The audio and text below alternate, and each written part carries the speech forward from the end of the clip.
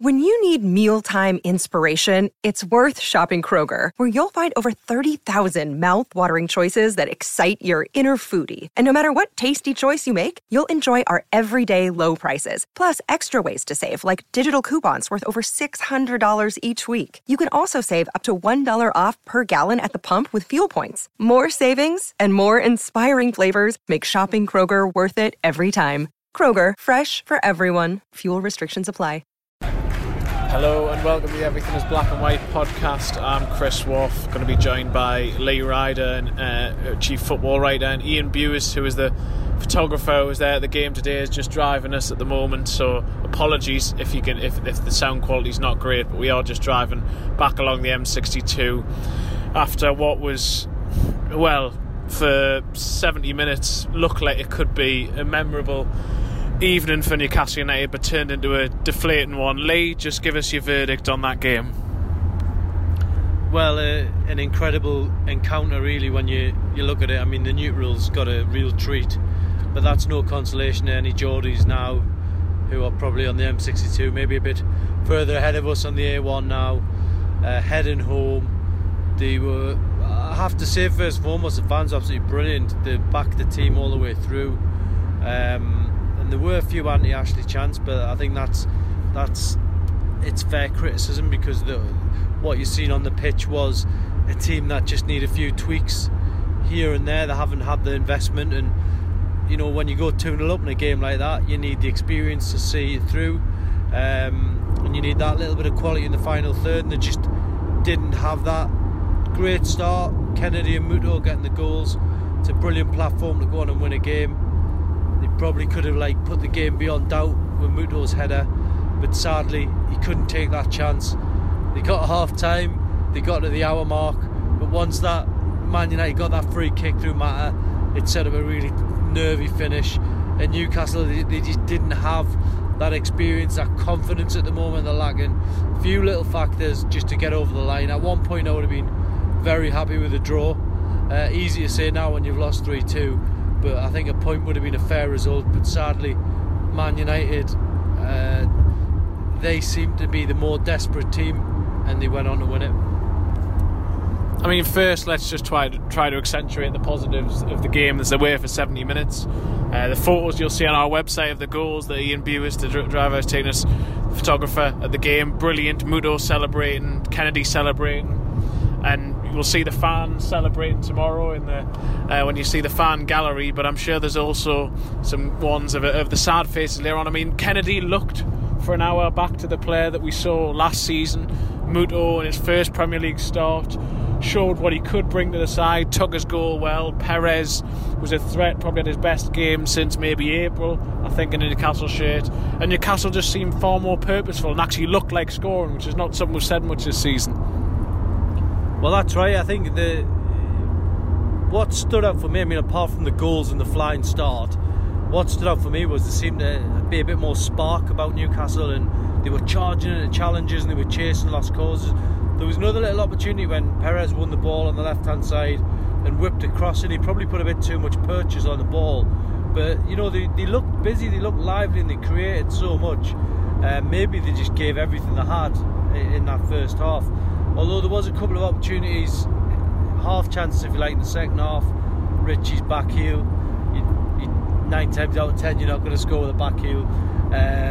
He had another shot which was saved by De Gea, and Diarmi had that opportunity when it bounced in front of goal. So they did have some nice moments, but let's be honest, Man United were absolutely frightening when they were going forward, and they had the bit between the teeth. They had 4 strikers on the pitch.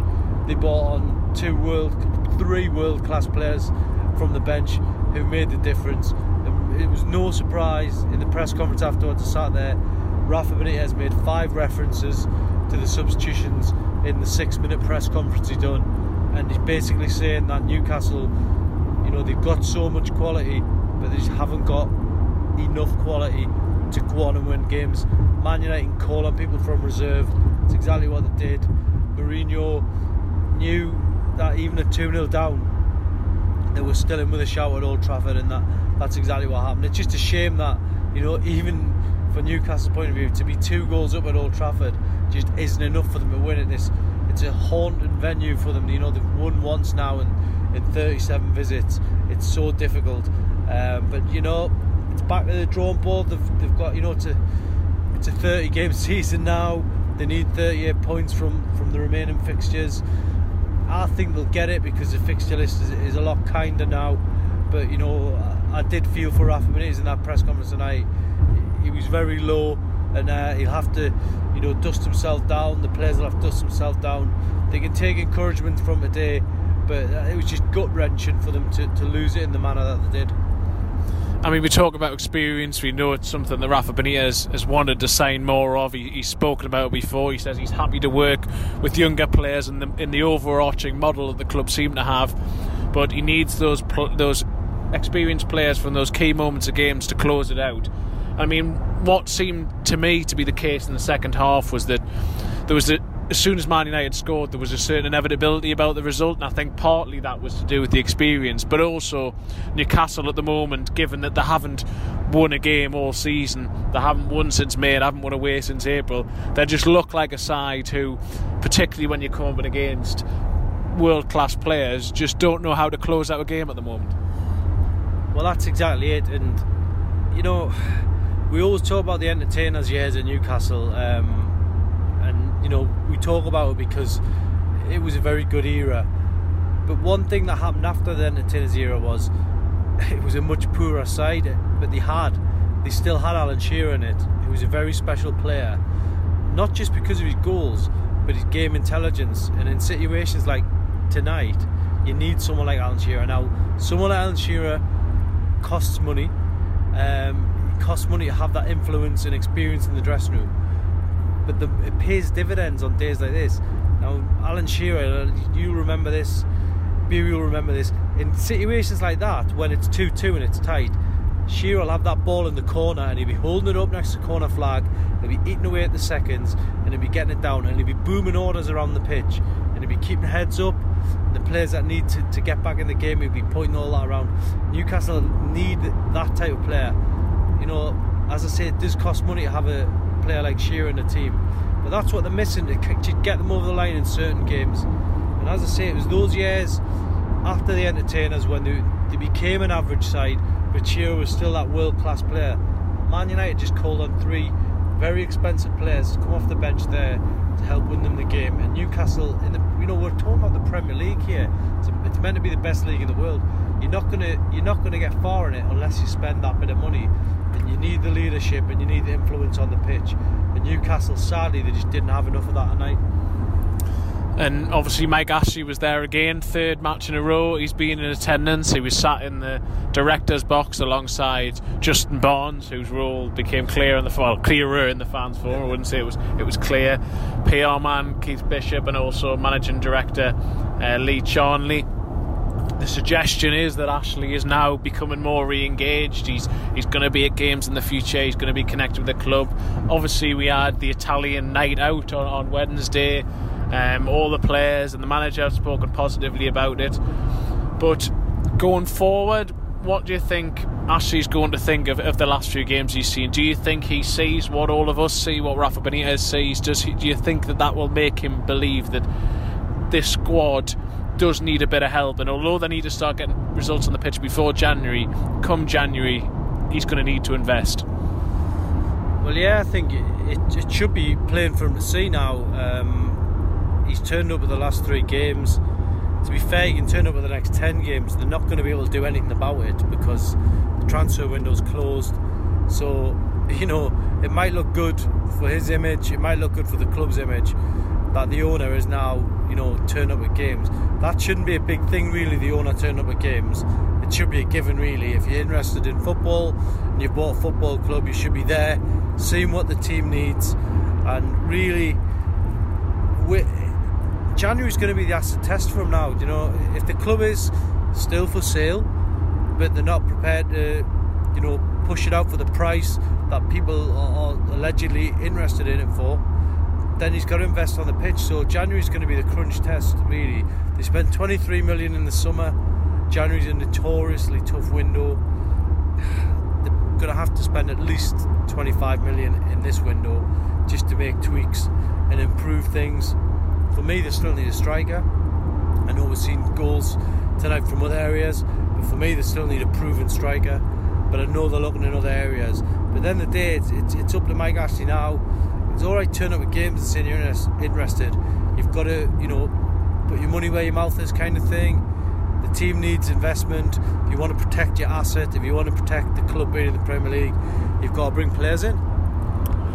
And we're now in the international break, and Newcastle are going to have to stew on this result. They've now equalled the mark it took Steve McLaren's side 3 years ago to win a Premier League game. It was 8 matches they went without winning one to start that season, and they beat Norwich City 3-2. Newcastle will have a huge game now against Brighton and Hove Albion 2 weeks today. Just let's try and end on a positive note, Lee. As deflating as this defeat was, have you seen enough from Newcastle now to make you believe that they are going to start to turn the season around soon enough? I think we've seen it in flashes today what they can do. If they go 2-0 up against Brighton at home, then that's a different proposition altogether. I think they'll have enough to see the game out, and a bit of game management from the players. I mean, Matt Ritchie just said after that one tonight that it is really up to the players. They're the only ones who can do something about this now. As you say, they've reached that same milestone as the McLaren team, but that team, regardless of who was in charge, McLaren was in charge at the start, Benitez at the end, that team got relegated.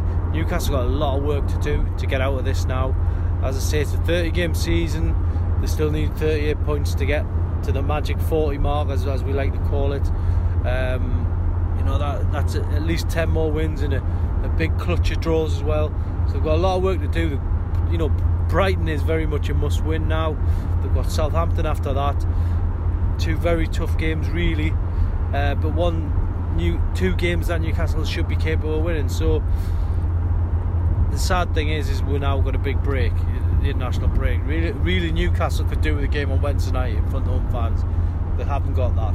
They're going to have to sit and stew on this one for a while.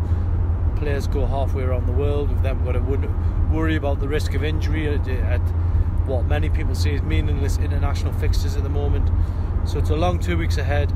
But that Brighton game really can't come quick enough for the fans, probably can't come quick enough for Benitez, and the players won't have that much time to work on it, but hopefully that's where they turn the corner.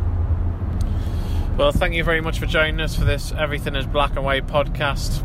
Deflating result. I'm sure all Newcastle fans are feeling very similar to those who are making the long journey back at the moment, but there will be a proper review podcast at some point this week, a feature length one where we'll really dissect this result and look ahead to that Brighton and Hove Albion game.